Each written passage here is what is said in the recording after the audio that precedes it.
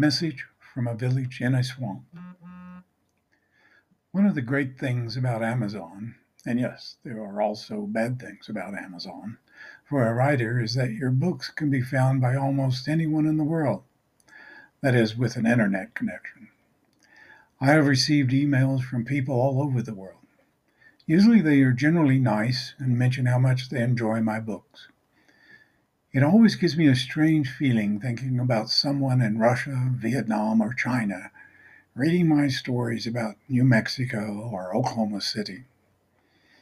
I recently received an email from someone in a village in a swamp, her description, talking about the artist she lived with for 45 years.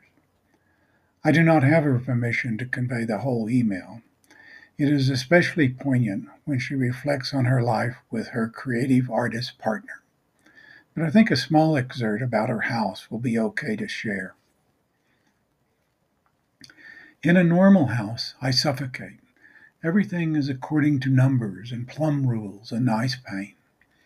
Here I can look around and see the wood growing old, feel from which direction the wind blows, meet the first little buds on the vine which crawls in through the roof, see the tiles get dark from moisture when the water is high. This village is in a swamp. Water level is just a few centimeters below ground level. Nothing around me is straight or square or without life. It is a great place for creativity. I believe this woman knows much more about a creative life than I do. I love the way she described her home and her creative world.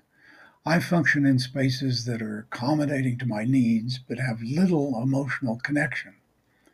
A great place for creativity suggests a whole different connection between artist and the artist's work. When I was young, living in a very non-creative environment in Oklahoma City, my dream was to move to Santa Fe, New Mexico and become an artist. I think the actual dream was to become a world-famous artist. Maybe that is the problem with many creative people. They want recognition, or maybe money, as much as they want to create art.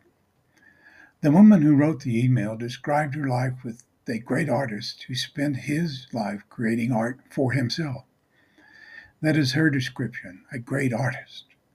The tenderness in the email conveyed great love and a sense of respect.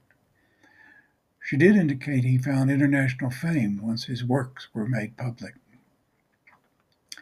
I'm a creative person, so naturally I turned this one-page email into a whole wonderful story of beautiful people who have lived a life of accomplishment while being mostly anonymous. Love of art, love of life, love of place, human love, all existing in a village in a swamp. Well, true confession time. I'm not moving to a village in a swamp to awaken my creative mind to a whole new perspective on my art.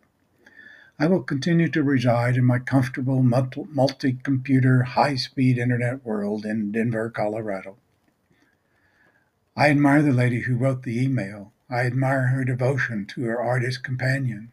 I admire her understanding of life that I cannot even contemplate. I admire her obvious courage, her obvious intellect, and I wonder why we still have such massive hostilities to people who are different than ourselves and fail to see the common traits of love and caring that make us all humans. Our amazing ability to connect with people all over the world and share our humanness seems to be driven more by hatred than love. Let's hope that our common connections can override our suspicions and biases, and we can find the wonderful human connections of love and respect. Artists, rather than tyrants, need to have more say in how we function as people. We all have much in common. We just need to open our eyes and hearts to these real connections that matter, even if our village is mostly concrete and our house is mostly common.